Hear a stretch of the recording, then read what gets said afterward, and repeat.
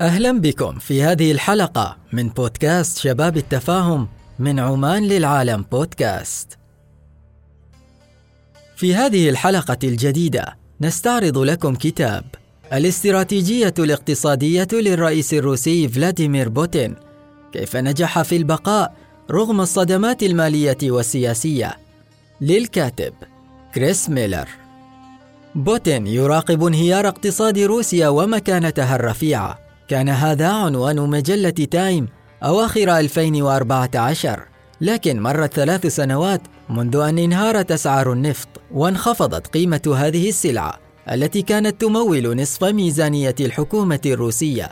وفي العام نفسه فرض الغرب عقوبات اقتصادية قاسية على البنوك الروسية وشركات الطاقة وقطاع الدفاع، ما أدى إلى قطع الطريق أمام أكبر الشركات الروسية للوصول إلى أسواق المال العالمية ومعدات حفر النفط ذات التقنية العالية.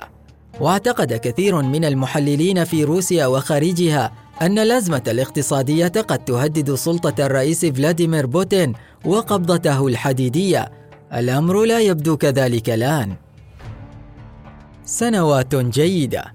إن مهارة الكرملين في جمع وتوزيع الموارد تفسر لماذا حافظت النخبة الروسية على السلطة لما يقرب من عقدين من الزمان، وكيف نشرت القوة في الخارج مع بعض النجاح. فالعديد من الدكتاتوريات التي تتغذى على النفط تهدر عائداتها النفطية على السيارات الفارهة والمقتنيات النفيسة.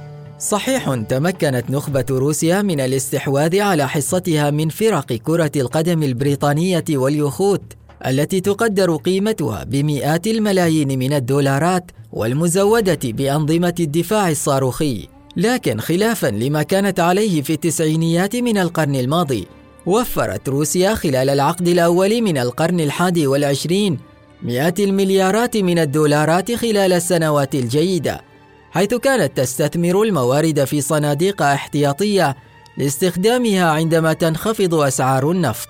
إذا كانت السياسة الاقتصادية للكرملين مبسطة كما يتم تصويرها في كثير من الأحيان على أنها سلسلة من السرقات والأخطاء التي تغطيها عائدات النفط، فإن حكامه لم يكن بإمكانهم البقاء في السلطة دون معارضة، وهم يشنون حربين خارج الحدود في أوكرانيا وسوريا.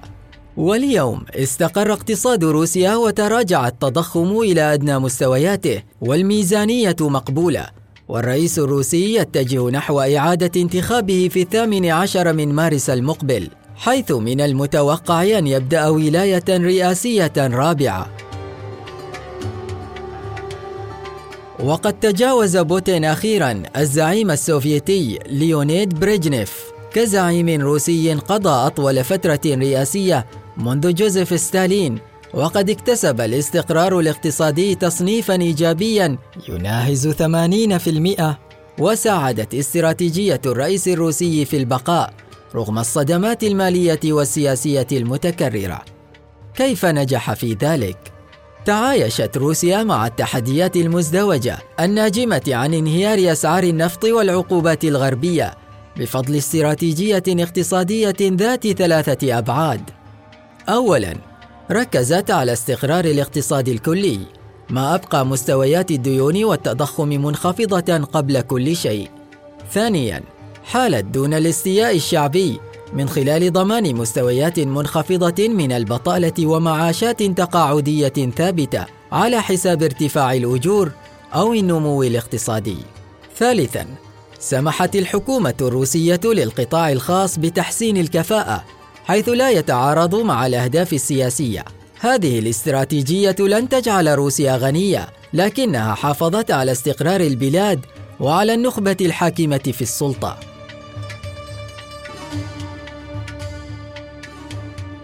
عباءة الشرعية. ومع ذلك، هل لدى بوتين استراتيجية اقتصادية حقاً؟ التفسير الشائع لطول عمر حكم بوتين هو أن عائدات النفط الروسية تبقي البلد واقفاً على رجليه، والاقتصاد الروسي معروف بالفساد أكثر منه بالإدارة الاقتصادية الفعالة. لكن الكرملين كان بإمكانه تبني سياسات اقتصادية مختلفة وبعض البدائل من شأنها أن تجعل من الصعب على بوتين الحفاظ على سيطرته على السلطة، كما أنها ستجعل الروس أسوأ حالاً. وبالنظر إلى حال روسيا عام 1999 عندما أصبح بوتين رئيساً، فقد كانت بلداً متوسط الدخل، حيث تشكل العائدات النفطية حصة كبيرة من الناتج المحلي الإجمالي. لقد كانت بلداً يقوده ضابط شاب ملتزم باستخدام أجهزة الأمن لتعزيز سلطته. إنه رئيس ارتدى عباءة الشرعية الديمقراطية، وكان قادراً على إجبار رجال الأعمال وأصحاب المال على اتباع قواعده، سواء بوسائل عادلة أو كريهة. ولم يكن هدف الكرملين في سياسته الاقتصادية زيادة الناتج المحلي الإجمالي أو دخل الأسر الروسية، ومن شأن هذا الهدف أن يتطلب مجموعة مختلفة جداً من السياسات.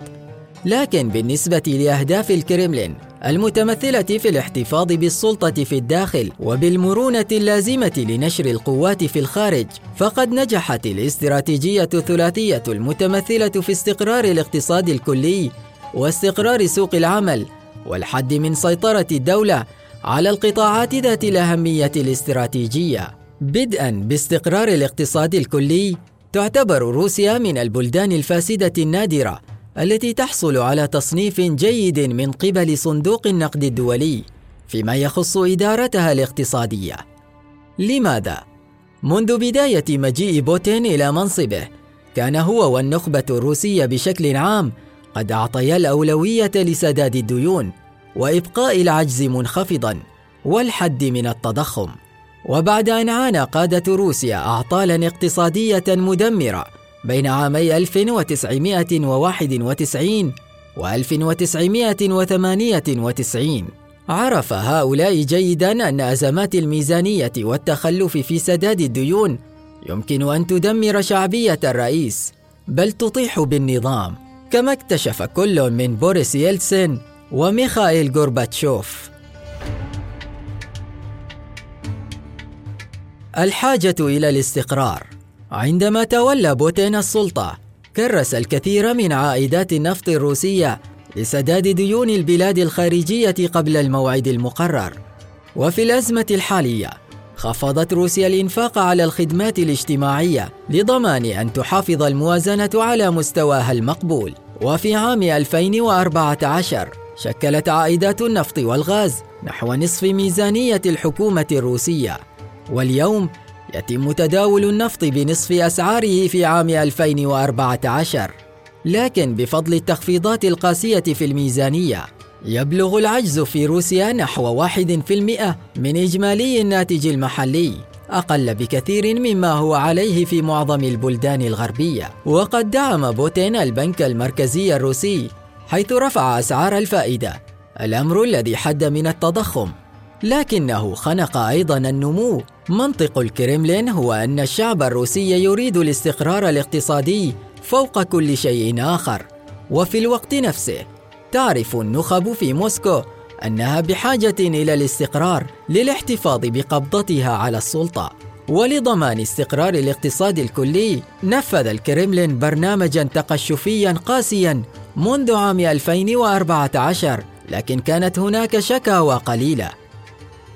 الشق الثاني من استراتيجية بوتين الاقتصادية هو ضمان فرص العمل والمعاشات التقاعدية حتى على حساب الأجور والكفاءة. وخلال الأزمة الاقتصادية التي شهدتها في التسعينات، لم تدعم الأجور والمعاشات الحكومية في كثير من الأحيان، ما تسبب في احتجاجات وانهيار شعبية الرئيس بوريس يلتسين.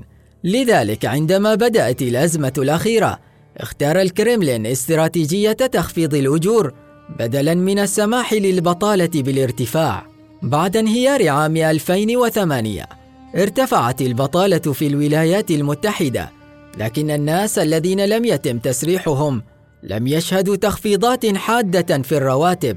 أما في روسيا على النقيض من ذلك، ارتفعت البطالة بنسبة 1%، لكن في عام 2015 انخفضت الأجور بنحو 10%، وتلقى أصحاب الشركات الذين يديرون أعمالهم بإشراف الكرملين الرسالة بوضوح، وتم السماح بخفض الأجور، لكن لم يتم إغلاق المصانع أو تسريح جماعي للعمال.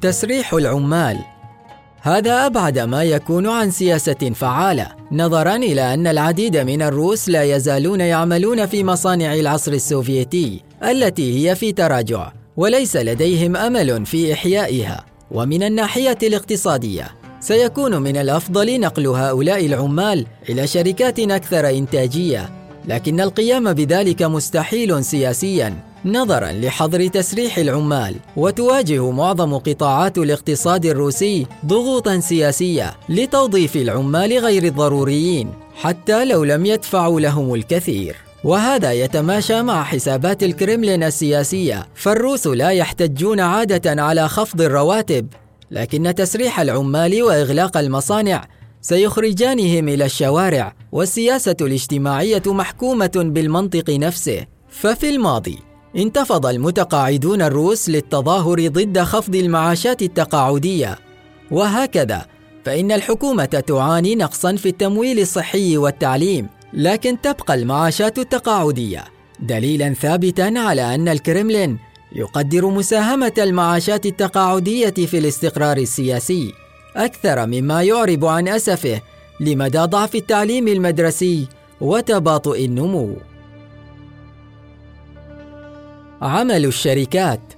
أما الشق الثالث من سياسة بوتين فيتمثل في السماح للشركات الخاصة بالعمل بحرية شريطة ألا تخل باستراتيجية الكرملين، والدور الكبير الذي تلعبه الشركات المملوكة للدولة التي يسيطر عليها أصحاب المال في قطاعات رئيسة معينة له ما يبرره جزئياً، فهم على استعداد لدعم الكرملين في إدارة الوضع الاجتماعي من خلال إبقاء مستوى البطالة منخفضاً ووسائل الإعلام خاضعة والمعارضة السياسية مهمشة. صناعة الطاقة على سبيل المثال أمر بالغ الأهمية بالنسبة للحكومة، لذلك نجد الشركات الخاصة إما تمت مصادرتها أو هي تابعة بالكامل للدولة.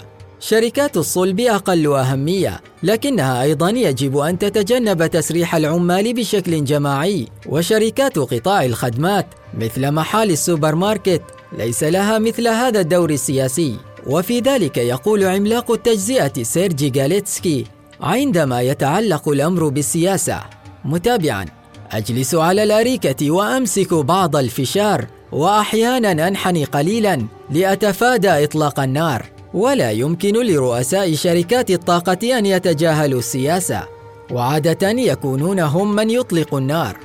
وبالنظر إلى هذه القيود السياسية، فما هو أمل القطاع الخاص بروسيا في تحسين الكفاءة أو دفع عجلة النمو الاقتصادي؟ القليل وليس كثيرا، وهذا ينطبق أيضا على منطق الكرملين: النمو شيء جيد، لكن الحفاظ على السلطة أفضل. في الحلقة القادمة من بودكاست شباب التفاهم سوف نقرأ لكم كتابا جديد، انتظرونا. أنا بدر البلوشي.